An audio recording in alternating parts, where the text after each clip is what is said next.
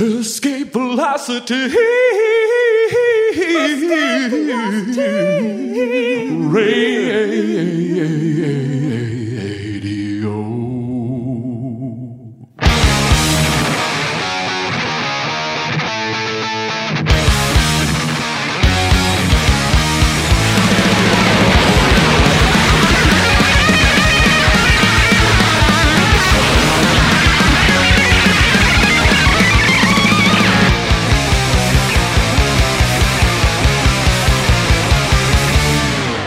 You're a big fan of the Toronto Maple Leafs, aren't you, Chris? Well, I was pleasantly surprised to see this latest news. Have you seen this? Well, you know this Forces Appreciation Night. This is a thing that they do at hockey games. Mm-hmm. They have Canadian Forces Appreciation Night where they ask season ticket holders to give up tickets. So military personnel who presumably have served overseas in one of our humanitarian interventions, right? Can sit down for a couple hours and drink $9 beers and watch the Leafs get their asses kicked. Well, I saw a news update on the Maple Leafs website the other week, and it said that they are going to, in their Canadian Forces Appreciation Nights, going to start honoring not only the soldiers who go to war, but the Afghan civilians who die in war at the hands of Canadian forces. So they're going to start honoring the civilian victims of war. Civilian victims of war. Yeah, I thought that was a pretty progressive step for a hockey club to take. Did you think that was real, Derek, for more than 1 nanosecond? Oh no, people did. I'm sure people did. People thought that was real for more than a second, but of course, no. Of course, it was fake. I think I might have blown the momentum of that gag on Twitter. Because as soon as it was forwarded to me by about 20 people, I just read the headline and started laughing because I knew it was a joke. Yeah, it was a joke. Well, it was a piece of political satire. Mm-hmm. It turns out this was a project put together by Riaz Sayani Mulji and Samira Syed Rahman, and an anonymous web developer who started a group called Sports Without War. And they're from Hamilton, Ontario. Are you the web developer? No, I'm not. Yeah, you are. I'm not. It wasn't you? Oh, I did a better job than this. I'm the web developer. I used PageMail 3.0. No, this was put together by their group, Sports Without War. They're from Hamilton, Ontario. Yeah, they put this together as a piece of political satire to show, obviously, what maybe we should be seeing at a Forces Appreciation Night, recognizing that. Granted, there can be serious life implications for people in the military who go overseas at our government's behest. But by far, the greater toll in war is that of the victimized population, and that we should be acknowledging that. So I thought it was a pretty clever little social media engineering stunt. Yeah, it was good because it showed that there was an immediate groundswell of support. Mm-hmm. People liked it, even people who are relatively conventional, anthem-standing, forces appreciating people. Yeah, kind of were like, yeah, that makes sense. Yeah, that makes sense. But then, of course, Maple Leaf Sports and Entertainment didn't respond. Yeah, it was just summarily ignored by the prevailing hockey order. Yeah, and will always be, because sports is the mouthpiece of the system, and the system loves war. It's true. So there you go. Speaking of sports being the mouthpiece, squeak. Speaking, as we record this, we are in the midst of the 2014 Winter Olympics in Sochi, Russia. I mean, the Olympics. What better time to discuss the Olympics? I would bet that a slightly better time would have been last month's episode. So it actually came out before the Olympics, not after the Olympics are over, which is like this one is going to do. That's true, but we needed an interim report. So who did we go to for that interim report? Well, unlike your shitty podcasts, we went to an actual Olympic athlete named Jules Boykoff. Who is Jules Boykoff? Did he formerly play professional soccer and represent the U.S. Olympic soccer team? He most certainly did. Is he the author of 2 books on the Olympics, Celebration Capitalism and the Olympic Games, and Activism and the Olympics, Dissent at the Games in Vancouver and London? He most certainly is. Does he hold a PhD in political science from American University? And does he currently teach political science at Pacific University in Oregon? He most certainly does. Oh, I'm thinking of someone else then. Oh.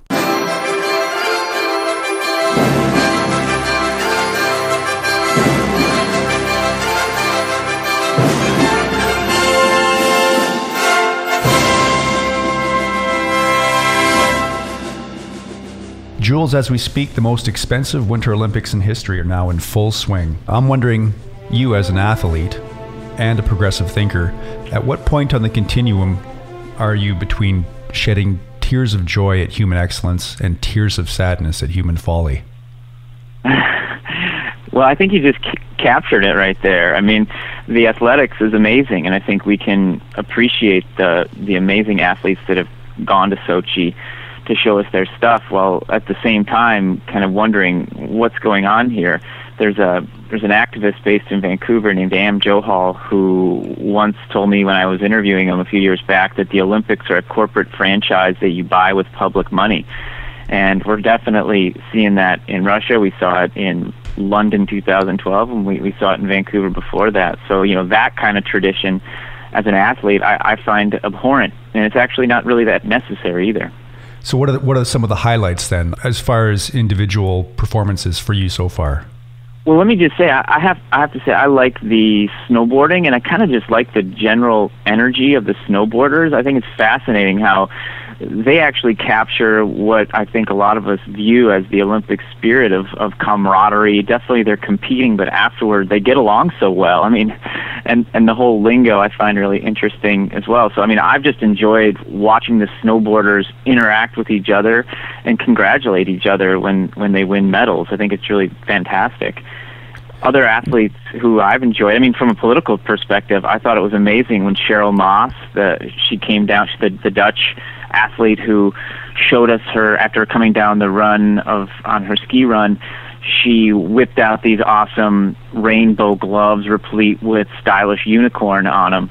So I thought that was a pretty awesome political gesture. And then there's a snowboarder from Russia as well who, after he came down the hill, he laid down on his side and pointed to his snowboard, which had a picture that was unmistakably an allusion to Pussy Riot, a person in balaclava. That was Alexei Sobolev. So, you know, from a political perspective, I think that's great. You know, from an athlete perspective, just sheer athletics, I'm really looking forward to seeing some good hockey.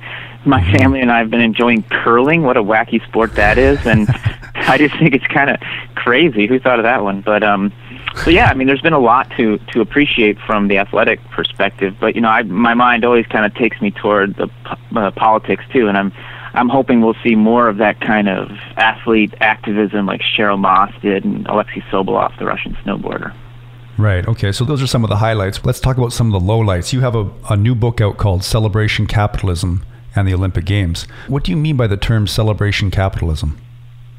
Sure. Well, I mean, so I guess to start with, it's a response to Naomi Klein's disaster capitalism. And she talks about how when there's a disaster like a hurricane or a financial collapse or what have you, capitalists swoop in and capitalize off the catastrophe, and they install neoliberal capitalism on steroids, by which she means deregulation, getting rid of regulations, privatizing everything with a pulse. She calls it free market fundamentalism. And while I think she's absolutely correct when it comes to a lot of the way capitalism functions, I also argue in that book you mentioned that capitalism is a nimble shapeshifter, and it takes different forms in different moments. And sometimes it absolutely takes the form of disaster capitalism, like she writes about, but sometimes it takes the form of celebration capitalism. So what is it? I mean, they both occur in state of exceptions. For Klein, disaster capitalism is all about a state of exception that's perilous, and we're in a crisis of some sort. Whereas I argue with celebration capitalism, it's also a state of exception where the normal rules of politics are suspended temporarily, but it's all about social celebration. So the Olympics are kind of the quintessence of that, good example of it. The World Cup's an example. Building a stadium in North America, primarily the United States, would be an example. When I was over living in London, the example of the Queen's Jubilee, sort of public-funded efforts to create a social celebration. Mm-hmm. Now, whereas she talks about with disaster capitalism that it's about neoliberalism, I argue that with celebration capitalism, it's actually not about privatization. It's not necessarily about deregulation. Instead, what you get are these sort of pseudo-public-private partnerships, but they're pseudo because the public tends to pay and the private entities involved tend to profit. So if you look at the Olympics, like I said to you at the outset with Joe Hall saying it's a corporate franchise you buy with public money, that's sort of like the slogan, I guess you might say, for celebration capitalism. Taxpayers are footing the bill, and these private companies, Adidas and whatnot, some of the worldwide corporate sponsors, walk away looking pretty after basking in the Olympic glow. So we're at $51 billion for the price tag? Yeah, and of course we should remember that originally it was supposed to be somewhere between $10.3 billion and $12 billion, which is plenty to begin with. But, the price tag catapults, as it always does with the Olympics. The journalist Bob Mackin from Vancouver compared these bid books that these host cities put forth to Etch-a-Sketch pads, and I think he's right. You win the bid, and you just shake them up, and all of a sudden a new number pops out on the other side. So, Sochi from 12 billion, let's just say, to more than 50 billion. That's crazy, and I think the backdrop for what's going on in Russia that makes it unique to other places, the backdrop is the sort of Yeltsin years, the oligarchic bacchanalia known as the Yeltsin years, where you had these tycoons racking up billions of dollars, and now Putin's calling them in and saying, hey, you give us millions and we'll let you keep your billions. And it's sort of like repression insurance, I guess, for these tycoons, where they're just handing over millions to support the Olympics in exchange for not becoming the next Mikhail Khodorkovsky, who's the tycoon who was thrown in jail kind of on dodgy circumstances and just was released right before the Olympic Games. So, yeah, we've seen incredible graft. $51 billion. Some people have estimated that 30 billion of those dollars have been skimmed away in the form of corruption. It's just incredible what's going on. To put it in perspective, the previous Winter Games, some people have been saying, the ones in Vancouver, some people have been saying they cost about $7.4 billion. I've seen upwards of $8 billion. But they spent that on one single road that connects the Olympic Village to the alpine ski events. One single road cost more than the entire Vancouver Olympics. So it's pretty amazing the amount of resources that are being put into this event. You're also saying that this $51 billion price tag isn't just on the taxpayers' shoulders? Yeah, in Russia it takes a unique form. Okay, let's get into it a little bit, because it isn't totally on the taxpayer shoulders in Russia. But still, it's very much on the taxpayer shoulders, let's be clear, because there was a recent study put forth by anti-corruption activists in Russia that estimated that about 4% of the overall cost of the games, 4%, was coming from private sources. So just 4%. So 96% is coming from like the state bank and state taxpayer coffers. So there's been this incredible input from the Russian government to make this thing happen. I should just jump back to the lightning rod issue that I think most people identify with these Olympics, and that's Russian policy towards the LGBT community. I have noted that while a lot of people prior to the games called for a boycott, I noticed a lot of people connected to sports didn't agree with the call for a boycott. Why is that? Well, I think that the reason why you're seeing athletes or people connected to sports saying, no, let's not do a boycott, is because it really would hurt the athletes. It's painful to see an athlete train for all that time, dedicate herself or himself to their sport for all that time, and then only to have a politician pull out the rug right before the event.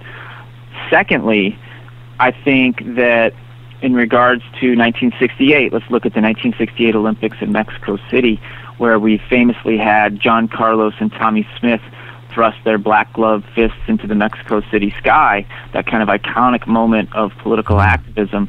What would have happened if they would have boycotted the Olympics? There was actually a lot of talk of boycott around that time. And they were involved in those talks. Kareem Abdul-Jabbar, then known as Lou Alcindor, decided to skip the Olympics because he didn't want any of that, have to do anything with that. But do we talk about Kareem Abdul-Jabbar in regards to 1968? No. Do we talk about Carlos and Smith? Absolutely. It's an iconic moment from history, not just sports history, but history in general. But where I do think we should be thinking about boycott is in regards to fans who are thinking about attending the Olympics. I wouldn't want the athletes to have to skip the opportunity to engage in principled activism or just to do their thing sports-wise. But if you're a tourist, I would think long and hard about whether you want to go to these Olympics and give your money over to a country that totally discriminates against LGBTQ community. So I think that a boycott of spectators is totally in order. The IOC, of course, prohibits athletes from political protest. What sort of penalties would an athlete face for doing something like holding up a rainbow flag or something like that? Well, it's possible that the International Olympic Committee would come down really hard on them. Let's not forget, Carlos and Smith in '68, they were kicked out of the Olympic Village and sent home early. They did get to keep their medals. That's one of the sort of inaccurate myths of the period. They did get to keep their medals. They weren't taken away. But we could see that with an athlete today, getting sent home, kicked out of the Olympic Village, sent home in disgrace, if you will. So that is a very real possibility. And let me be clear, I'm not suggesting that athletes should engage in just activism willy-nilly for the heck of it. I think we have to look at the wider picture here. I mean, the whole goal is, will Russian LGBTQ people on the ground in Russia be better off after the Olympic juggernaut sails off to the next site, which happens to be Rio in Brazil? Will they be better off by your actions? If you do something that could hurt people on the ground, then you shouldn't do it. On the other hand, I think that activists have a lot of leeway to take action here. Many of the people who are athletes are coming from countries where you can be in a same-sex relationship legally, as officialized by the state even. And so it just doesn't compute for some of them when they show up in Russia and you have this propaganda law that says that you can't talk about homosexuality to people who are minors and that sort of thing, and this sort of ridiculous equation of homosexuality with pedophilia that Putin has been pushing in the lead up to the game. So with that in mind, I think there's going to be some athletes who just show up and say, this doesn't make any sense whatsoever. I happen to think there's less for an athlete to lose today with this issue, at least if they're coming from a place where it's accepted to be in a homosexual relationship, same-sex couples. There's less of a risk today. We have a couple precursors for what the International Olympic Committee has done to athletes who have engaged in some sort of activism. At London 2012, there was an Aboriginal boxer from Australia who wore a T-shirt that was of the Aboriginal flag. And that was a big no-no because it was seen as a political expression inside of a competition venue. But he backed off the athlete and said, it was just pride in my background and my culture. And the IOC basically just kind of let him off the hook. They just let it slide. So I think that we could see the IOC letting a lot of stuff slide. Let's not forget Thomas Bach, who's the president of the International Olympic Committee. In the lead up to the Games, he said that it would actually be okay for athletes to talk about equality in regards to LGBT peoples in press conferences. He stood by that rule that you mentioned in the Olympic Charter that says you can't speak out during competitions or when you're on the medal stand, but that's just baked into the Olympic Charter. He was just rehashing that. But he did give a little bit of space for athletes to speak out at press conferences. And I think that's pretty interesting, and it shows that movements who've been pressing for change in the United States, in Europe, in Russia, and elsewhere have really created some space, in Canada as well, absolutely. They created some space for Thomas Bach to feel like he has to say something like that. Okay, what about athletes and the private sector? During the opening ceremonies, I spied a string of commercials featuring Canadian athletes in idyllic settings, touting the benefits of these petrochemical companies that are underwriting their training. Are they indentured servants of these corporations that seem to dominate sport now? Well, unfortunately, with some of these sports where it's really difficult to make money, a lot of these athletes really need to be subservient to their corporate sponsors to make it. This was brought to a fore by an athlete who I think deserves a lot of credit. Her name is Samantha Ratrossi. She participated in the 2006 Winter Olympics in Turin, and she was a luge athlete. And she talked about, and she came out recently and wrote this really powerful essay comparing the Olympics to the Hunger Games, and how she was, like the people in the Hunger Games, sort of beholden to the sponsors to keep her alive and to keep her athletic career alive. And she was responsible to Verizon, and she had to say all these positive things about Verizon all the time. There's a big difference between somebody like Samantha Ratrossi, who's a luge athlete from the United States, and, like, say, a Summer Olympic athlete like LeBron James, who can roll in. There's a big difference between those people, and, you know, it sort of makes me sad when I see athletes that are basically being these indentured servants, as you put it.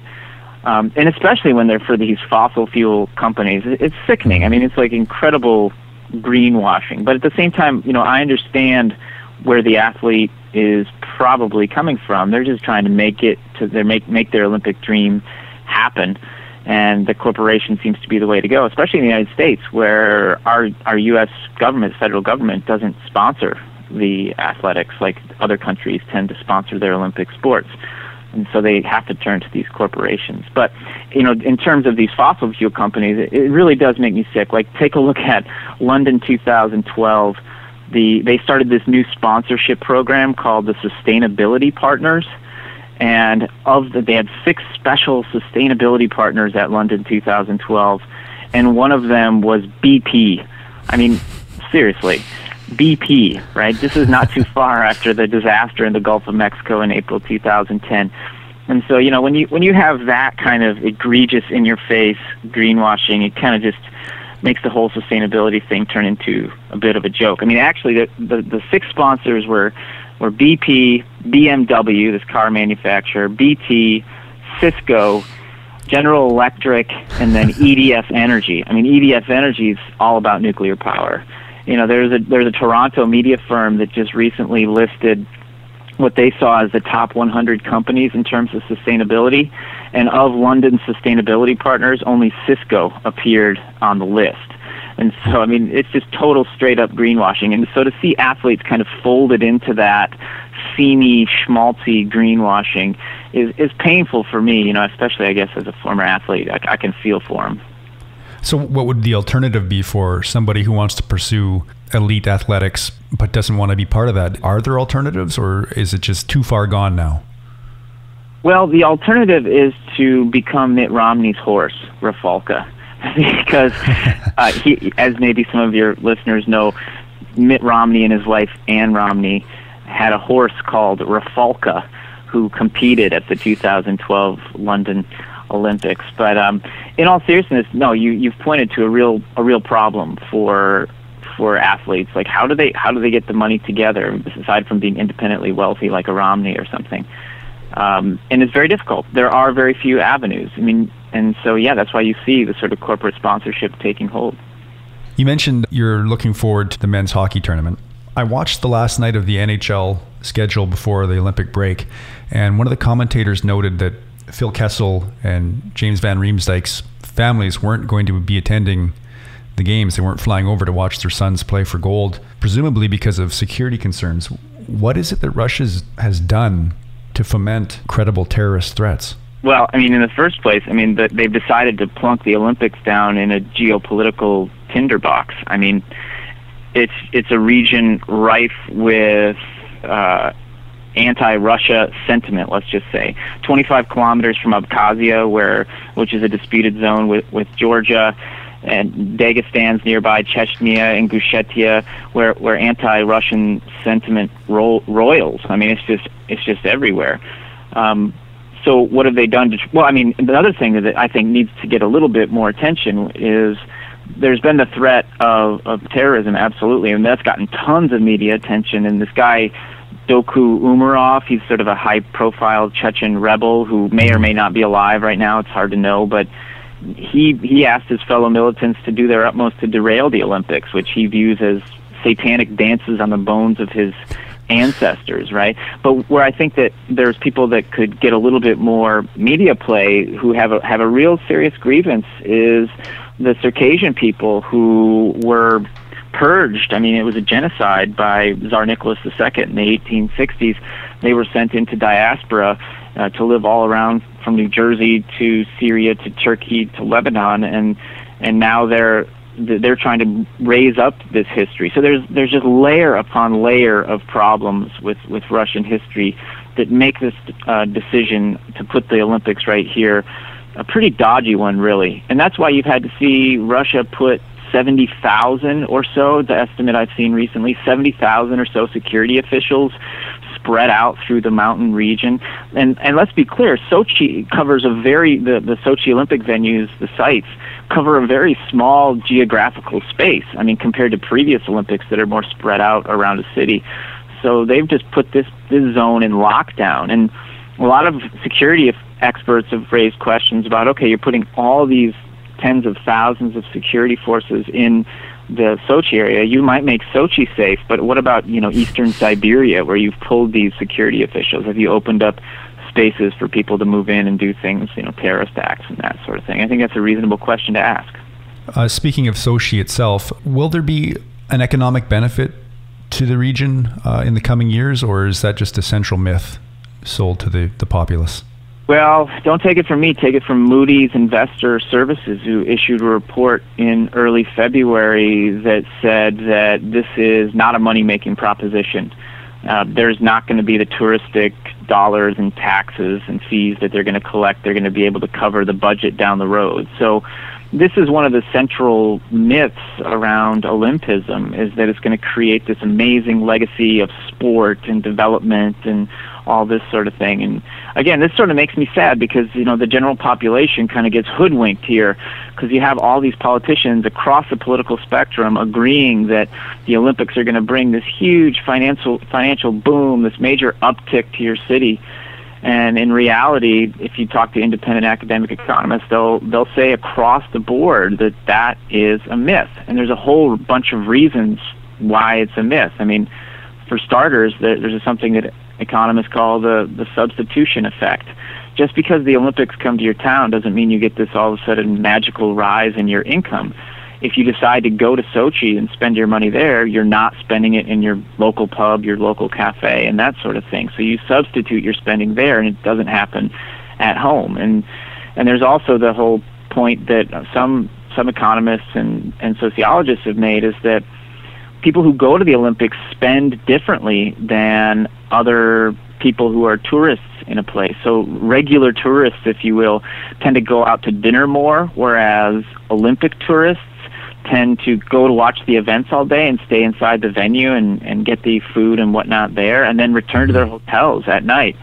And so when you substitute these Olympic tourists in for regular tourists who might have been there otherwise, say in London, you're actually seeing a decrease in the amount of money circulating in the economy. And so, I mean, we can get deep into the weeds on that, but the bottom line is that when it comes to Olympic economics, it's a total hoax that it's going to float all boats, and there's been no evidence that I've seen from independent economists that Sochi is going to be some big boon for the region. Stripped of all this bullshit, what is the essence of the Olympics that you think has value for our society? I presume you're still a huge fan and you're watching, right? Yeah, no, I mean, I think there's a lot of value in the Olympics still. I mean, if you read the Olympic Charter, it sounds great. There's a lot to really like about equality and competition, but friendly camaraderie in through competition. It's just a matter of making that Olympic Charter real on the ground. And I mean, I hate to say it, but the International Olympic Committee just really failed in that job, and they've sort of set their moral compass to the dollar sign. But I still think there's a lot to really appreciate about the Olympics, and there's a lot of possibility too. I mean, if a host city were to have a little bit more leverage with the International Olympic Committee, they could get a much better deal contract-wise, and they could possibly use it as a development tool. Right now, it's basically sort of a rigged economy to help the rich get richer. The Olympics is a vehicle for that. But there's no reason why cities couldn't sort of band together and say, we're not going to host the Olympics unless we can get a better deal for our people. For example, you could say with the Olympic Village, that gets built now in every Olympics to house the athletes. You could say with the Olympic Village, this is going to be turned over for social housing afterwards. Unfortunately, one of the myths of the Olympics is that when the lead up to the games, they say, oh, it's going to be for social housing, it'll be for mixed housing, what have you. But then when push comes to shove, they say, oh, we're going to lose so much money on the project, we have to leave it, the Olympic Village, and sell units at market value. But you could write it right into the agreement at the beginning that actually this is going to be housing for people who actually need new housing. You could use the Olympics as a sort of lever, if you will, for creating the city's local workforce to be employed at a living wage instead of right now where they're almost inevitably employed below living wage. There's been incredible wage theft actually in Russia. You could actually enforce environmental standards. I mean, that's another one of the big pillars of Olympism is the environment, and we've seen incredible devastation of pristine areas in Russia, and I should say also in Vancouver when they built the Sea to Sky Highway connecting Whistler to Vancouver. There's incredible destruction, but there's no reason why it couldn't be written in to have real deal sustainability instead of the greenwashing we were talking about before. I also think you could democratize the games in a way that would amplify that sort of camaraderie and spirit and involve more people. You know, I've often said, why not bring back the tug of war? That was a big sport actually in the early 1900s where countries from all around the world competed. All you need is a rope and some muscly people.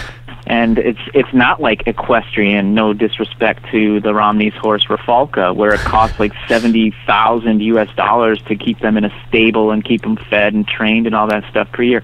Most countries can't or don't even want to put forth a horse for dressage, or I guess it's like horse ballet basically. But I'll bet you'd have a lot of countries that could actually do pretty well in the tug of war. So the point is that the International Olympic Committee could democratize sport in ways that would involve more countries. I mean, look at how many countries are involved in the Winter Olympics, not that many. Hey, we could have the tug of war on ice. That'd be kind of cool. I don't know, just came up with that one. But hey, the point is, with a jolt of creativity and visions, the Olympics could be a whole lot more democratic. It could be a lot more egalitarian. Well, how do you get the IOC to listen? What can the average sports fan do to make the IOC adopt some of these, or even consider some of these ideas? Well, we'll get to the average sports fan, but at the level of sort of elites, it would have to be host cities banding together, and then within each host city, that's where the sort of average sports fan comes in, because there have been a lot of movements recently in cities that have put forth the idea that they want to host the games. A lot of cities have had their citizens rise up and say, hey, we're not going to fall prey to these myths, and we're actually going to say no to the games unless we get a better deal. And so I think that it'd have to be host cities together collectively so you'd avoid the race to the bottom. And they say, you know, we're not going to just sign on to any old Olympic agreement here. We'd have to have it be much more equitable in terms of input and not have it be just a taxpayer-funded kind of enterprise. And then have citizen movements from the ground up pressuring host cities. And if they don't want to go along with it, then they're going to have to stop the host city from putting forth a bid, as happened recently in Stockholm, for example, in Sweden. The elite in Stockholm wanted to put forth a bid, but citizens rose up, fought back, and said, no, we actually don't want to host the Olympics in the current arrangement. If you had enough cities that did that, you'd have leverage. And the sort of historical example of a city with leverage that did almost really whatever it wanted was 1984 and the Los Angeles Olympics, because nobody bid on the 1984 Olympics except Los Angeles. So they got it, and they had incredible leverage over the IOC, the International Olympic Committee, because the IOC had no other places they could host the games. So what did LA do? Not what I would have done personally or politically. I mean, they basically privatized the heck out of the games and that sort of thing, and made it sort of a Trojan horse for neoliberal capitalism. But I mean, they could have gone the other direction, and a city could absolutely do that and insist that the Olympics actually live up to the ideas in its Olympic charter. So you still have hope? I do. I mean, I'm not like starry-eyed thinking it's going to happen, super soon. I think there's a lot of changes that could happen within the Olympic movement that could strengthen it. But in terms of the bigger picture, that's a longer haul battle that will involve lots of different people in lots of different cities saying enough's enough. Finally, Jules, do you still have a business relationship with Palermo Pizza of Milwaukee? You know, you dug up that Papa Palermo commercial.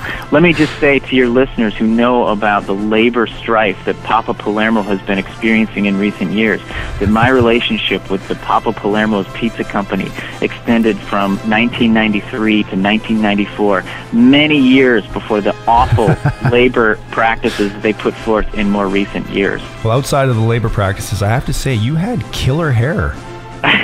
I guess that's one way of putting it. I would say I was doing my best to put the mull in mullet, like mull it over, dude, before you wear that hairdo. But hey, I'm glad you liked it, Chris. That's great. All right, Jules, thanks a lot for being with us today. I appreciate it. All right, thank you.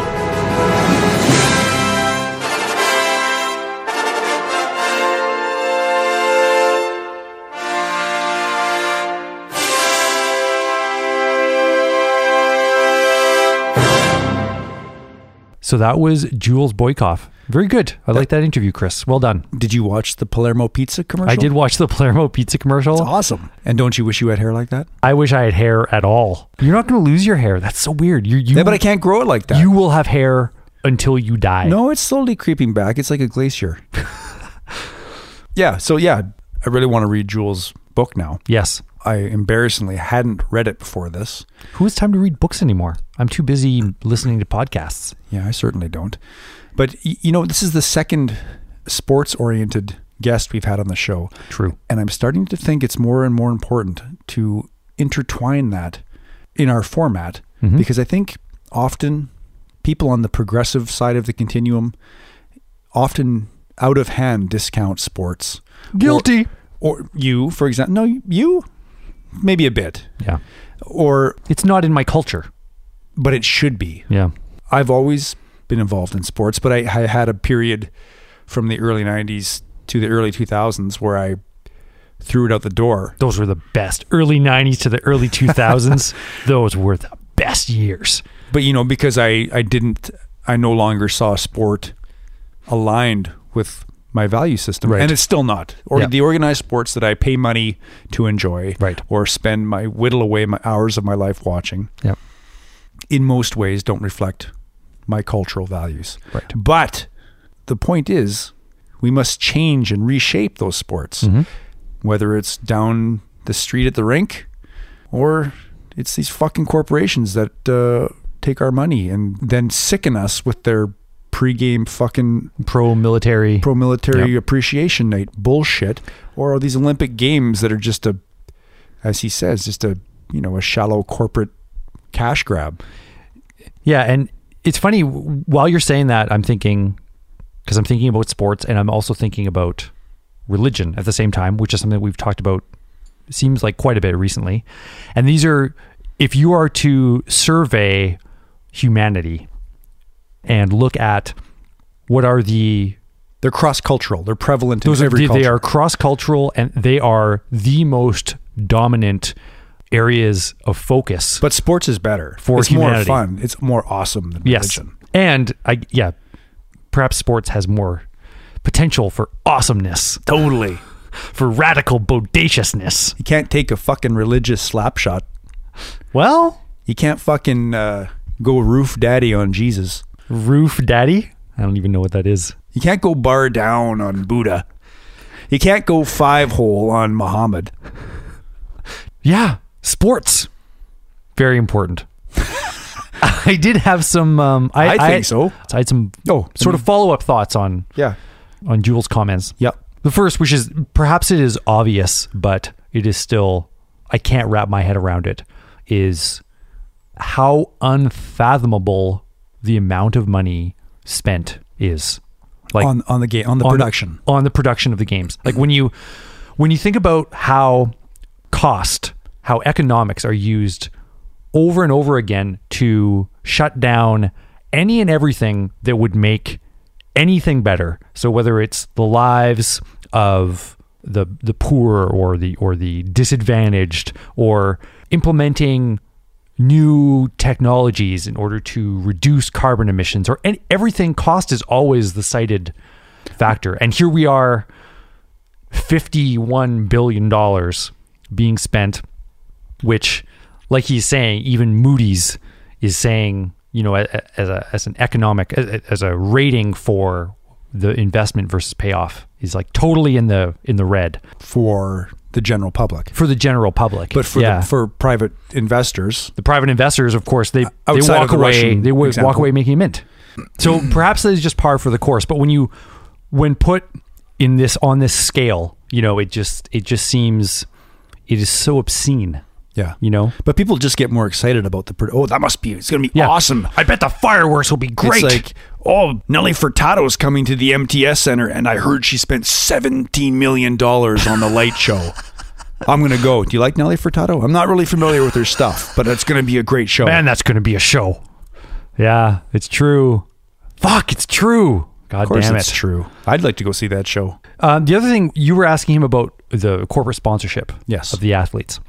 And it was interesting, but, on one level I empathize. He's saying it's really tough for athletes. If you want to be a professional athlete, if your life dream is to reach the Olympics, especially depending on what country you come from, you don't have a lot of options. Like, how are you going to make a living of it, right? How are you going to make that work?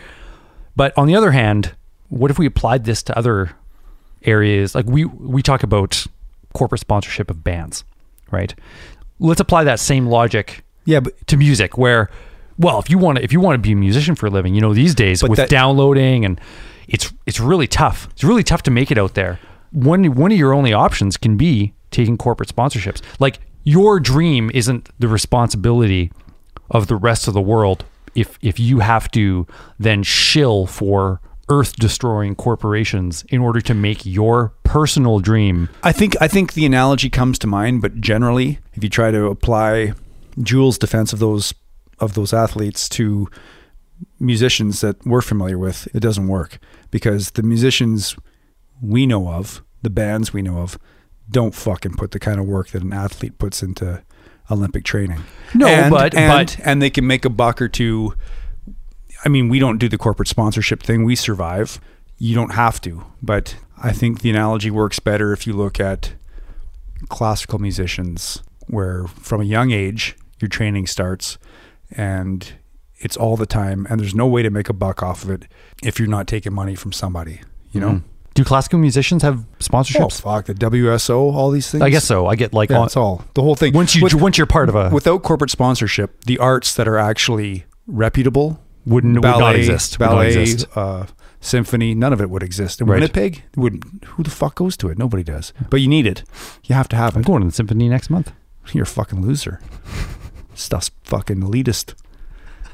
But that's the difference. I mean, that's elite athleticism versus fucking slobs and punk bands. No, doesn't wash.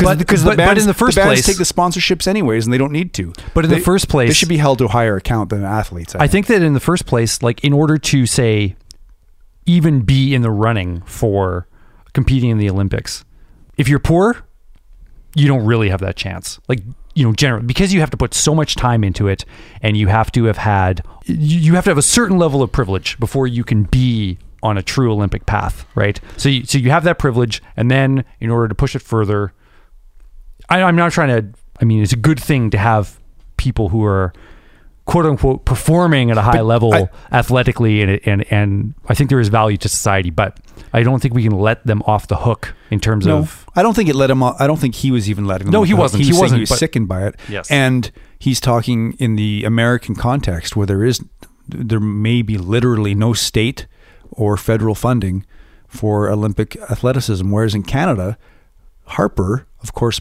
is now pouring money into it, apparently, because he wants to pander to this demographic that nobody in their right mind could publicly argue with. Like, the opposition isn't going to come in there, why are we giving money to these Right. young, healthy white people? Yeah, it's a slam winning dunk us medals issue. for our... Yeah, it's this nationalist bullshit. Yeah.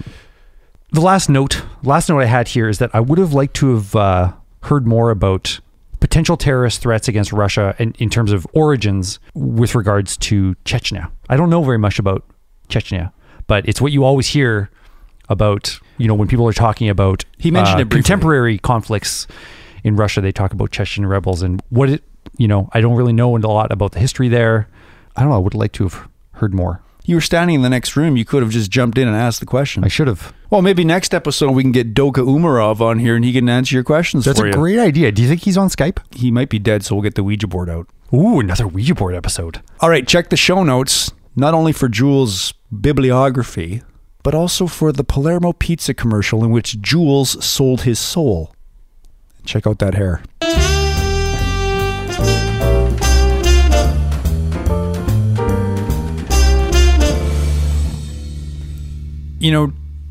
I rarely watch documentaries anymore, especially ones pertaining to subject matter that is disturbing or upsetting. Did you know that? Do you know why I rarely watch them anymore? Because they upset and disturb me.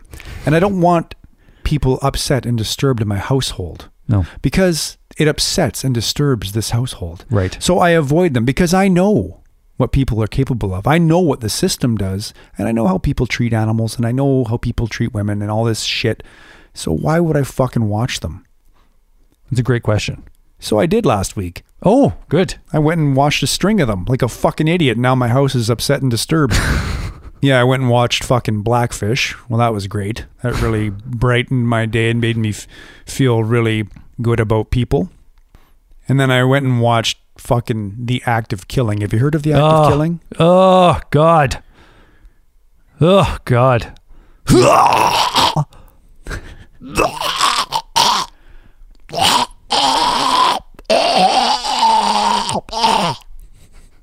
So you haven't seen it? As far as a film goes, that's probably the most twisted, truly twisted film I've seen. Not that I'm naive to the potential inhumanity of people towards other humans at all, but to see it manifest itself in such a fucking surreal, comical, grotesque form was as if I were watching the most insane nightmare of all time. Yeah, it seems what you see in the movie, the interviews and the reenactments, I think you said to me, it seems it's too unreal not to be real. Like Yeah. if this were to be a fictitious movie, you'd be like, that's so ridiculous. Yeah, it's so stupid. It's almost, now that you say that, it's almost like as if Noam Gonick made a movie about the Suharto regime. For real, Yeah. It's like, it would be like, it's a dizzying, nightmarish, what the hell is going on here fucking movie. Yeah. But it's real. All of it's real. And the thing was, there was no graphic violence except that retold by the perpetrators of mass killings Yeah. against alleged quote unquote communists in Indonesia Right. throughout the 60s and 70s and 80s. Yeah. And it didn't seem like it's out of the norm. No. In Indonesia, it seems like it's part of the culture. It's a mainstream accepted. Is it mainstream? Or is it, Well, or is I it guess- close enough to mainstream that it's prevalent? It's prevalent. Yeah. I mean, when the vice president of the country is Yeah. glad handing with men who everyone knows are mass murderers And gangsters. and gangsters. Extortionists. Yeah. I guess if people have no idea what the movie is about, maybe they're a little confused right now, but you should just see the movie. Very briefly, it covers what is called a great purge, basically, of communists in Indonesia starting in 1965, where they say up to like 1 million people were killed, like just executed, literally like in the street, not even rounded up by the government or put on trial for treason or put in prison or anything, just slaughtered in the name of eradicating communism, which is language you hear a lot in the movie, which is interviewing people who perpetrated the crimes and who are seemingly proud of it, though not always, and who have been asked to make their own movie which recreated what they did.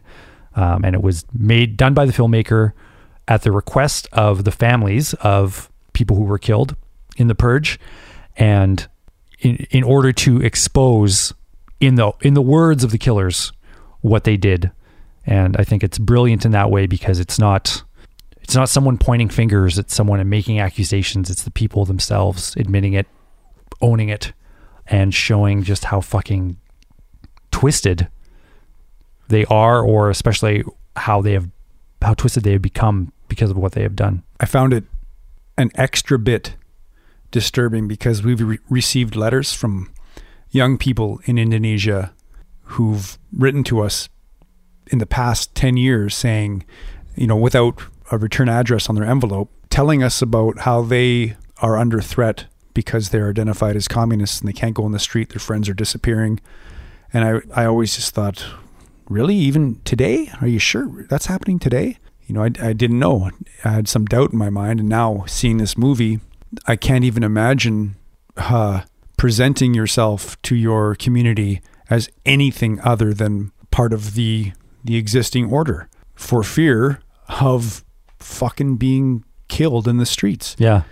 When we first discussed this, I think we both agreed that as disturbing and powerful as this film was, it would have been better to have more context provided about the complicit US and CIA support of what was happening at the time as well, because they were well aware of what was happening. They were supportive of the Suharto regime. We actually argued about it.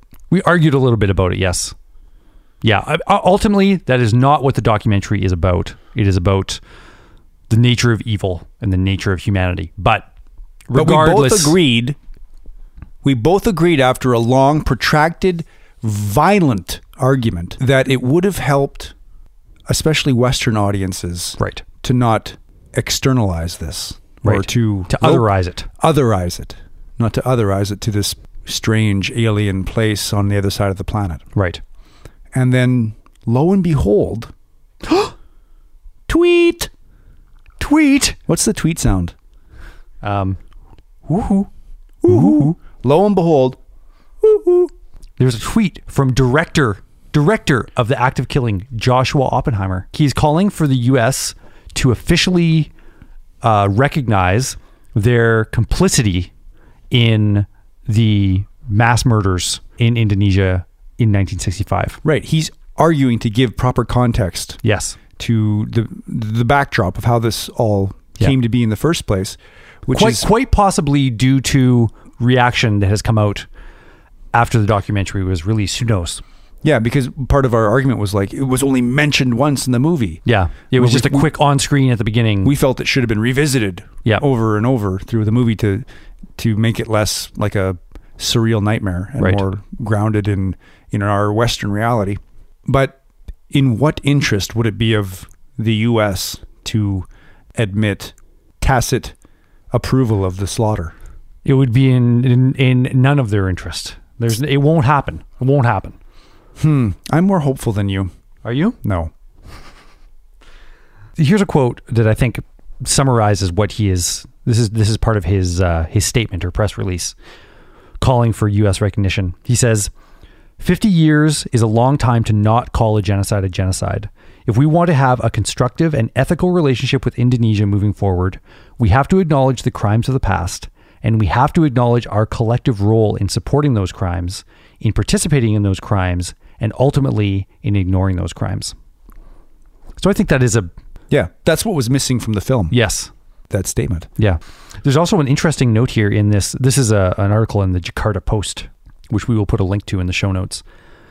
This is an interesting note that I wasn't aware of. It says, despite the enormity of the crime, the International Criminal Court could not try the perpetrators of the 1965 genocide as it happened before the signing of the Rome Statute that founded the court.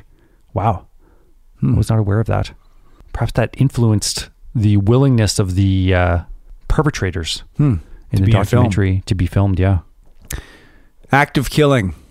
Rent it tonight. Gather the family around the fireplace. Do up some popcorn. I like to put on nutritional yeast flakes, some Earth Balance melted, and a little bit of maple syrup. With some human blood.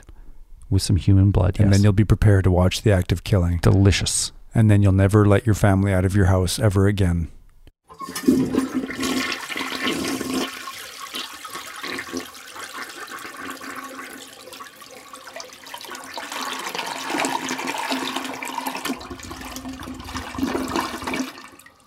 Chris, do you remember several episodes back when, in fact, over a year ago, I think, when we launched an international campaign, a boycott campaign against SodaStream? Single-handedly, Escape Velocity Radio sent their stock into a free fall with our pronouncement that you owned a SodaStream and I didn't like it. You remember that? You know as well as I do, anything past 1 month does not exist in my mind. Yeah. SodaStream, I guess, has a fondness for Super Bowl antics, because at the time we were discussing how their ad had to be modified on the previous Super Bowl, 2013, because it was considered offensive to Coke and Pepsi directly. But then we talked about the real controversy being that SodaStream is a corporation that operates out of an illegal settlement in the West Bank. Right. And that there was an international boycott going on. So this Super Bowl, the controversy was that famous actress Scarlett Johansson had tagged on to be a spokesperson for SodaStream and was going to debut in an ad at the Super Bowl. And there was a kerfuffle because she is also a celebrity ambassador or something. For Oxfam. For Oxfam, international humanitarian. Whose position is that the settlements are illegal. Yes, they have a strong anti-settlement position. Or they did. And they support boycotting products made in the settlements. And then there was a little bit of a fracas around that, and she subsequently left her position. I don't know whether at Oxfam. At Oxfam, yes.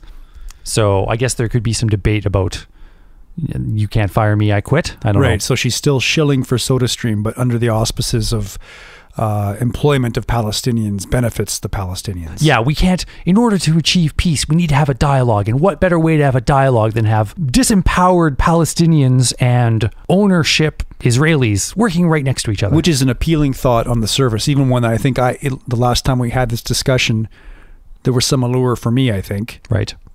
But was quickly dispelled by... You mean because you need a job? I need a job. And you're hoping you can get a job Palestinian. But arguments that echo the sentiments of South African corporations that were benefiting from apartheid and making the same argument about the boycott against the white supremacist government at the time. I think it's akin to me walking down the street with a firearm, coming into your house and saying, I live here now. However, I am thinking about starting a web development company in your house. I will give you a job. I know you're getting kind of excited for this now, aren't you? I will give you a job paying you $5 an hour, and you can be my code monkey. And isn't that a step that we can take to reconcile this whole thing where I just barged into your house with a gun and held you hostage? Yes. It is actually, isn't it? Yeah. I think I'm turning my whole thinking around on this. We'll put a link in the show notes to some of the coverage. Electronic Intifada had some good coverage of this whole SodaStream Scarlett Johansson thing. The reason I bring it up is because we also touched on, last time that we talked about the BDS movement, we touched on Norman Finkelstein. He was an academic, author of several books about Israel, Palestine. And what we didn't talk about is how Finkelstein somewhat famously lost his position teaching at DePaul University during his bid for tenure, at which he was supported by most of the members of the committee, but there were a handful who opposed his bid because of his attacks on some strongly pro-Israel Zionist authors like Alan Dershowitz and Eli Wiesel, Benny Morris, and others.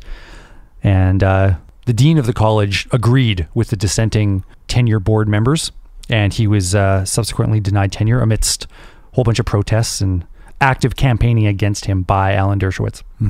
So since then, he's kind of dropped off the radar for a long time, not before getting into more hot water, this time with the BDS movement, the pro-Palestinian boycott, divestment, and sanctions movement, because he is a vocal critic of BDS as a tactic for a settlement in Israel-Palestine. So basically, he's fallen out with everyone and fallen off the radar. But there was an interview published with him just a couple weeks ago. So this is an interview on the Urban Times website. An alienated Finkelstein discusses his writing, being unemployable, and Noam Chomsky. You read this thing? I did. Yeah. There are a couple of things that struck me. One that I thought was really interesting was when he's talking about teaching. He's talking about how he misses being a teacher. Right. Because he was a university professor for years. And he talks about it as a personal and professional failure that he feels bitterness about Right. every day, no longer being able to teach. Yeah. Because he is, as he says, essentially unemployable.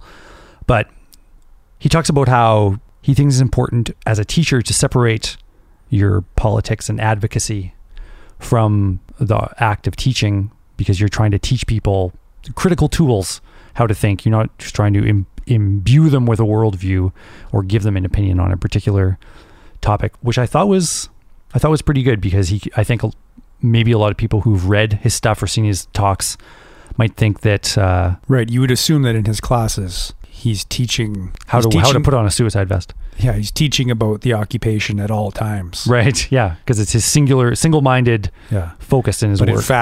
in fact, he's not Yeah. Or wasn't. or wasn't. Yeah.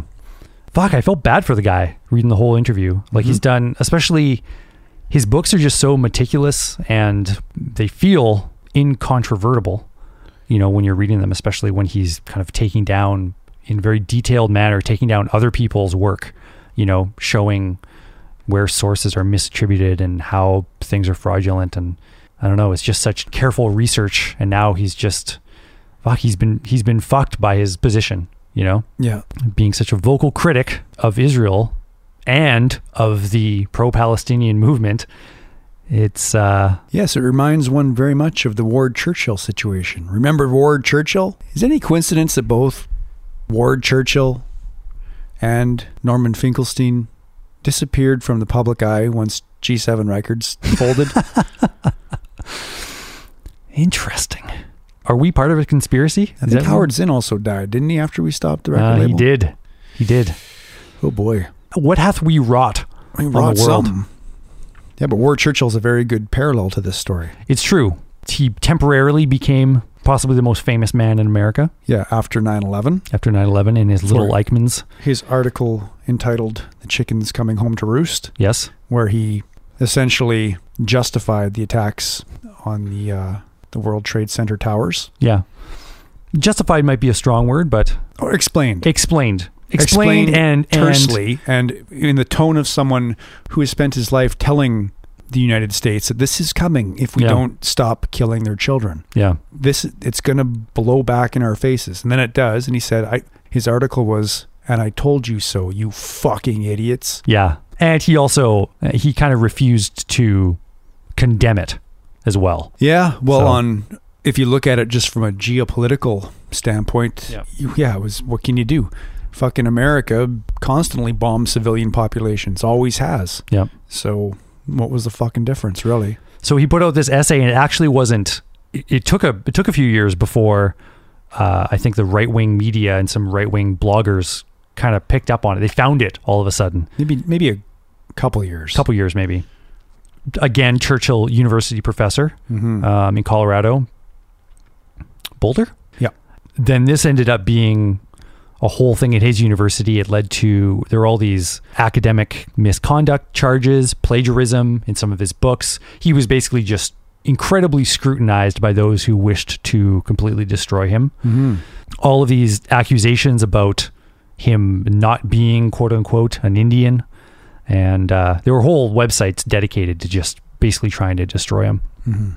It went to court, and in the end, he was acquitted. Of the charges of plagiarism because they had no base. Yeah. After a lengthy investigation. Yeah. But the damage had been done. Well, and the judge ruled that, not to get too far into it here, but the judge ruled that although he was acquitted, the regents at the university were essentially immune from being held accountable for what they did in driving him out of the university based on, I don't know, some sort of case law or something. Of course, there's no mainstream media coverage of what happens after the fact. So you bring this up because Churchill, who fell off the scene after all of this for many years, publicly anyway, there's an interview in counterpunch.org, interview with Joshua Frank that's kind of catching up with him. You know, what's he been doing? What has happened in the protracted legal battle? But it's also pretty revealing, him talking about the ins and outs of how, I think there's a commentary on the state of academia in the United States in this interview with him, the support that he did and did not get from different institutional organizations that are supposed to defend and protect academics in universities in the United States. Yeah, I mean, I guess it's like anything else. People are afraid of power and they are subservient to power. And they don't stand up for others. They don't stand up for others. And the people who speak out are removed from the positions where people can hear them. Mm-hmm. So you can have free speech. You're just not allowed to have anybody hear you. Yeah, you can talk all you want when you have a tiny platform. That's what she said. So yeah, those are a couple of good interviews worth checking out. Check the show notes. We will put those links in the show notes. Great.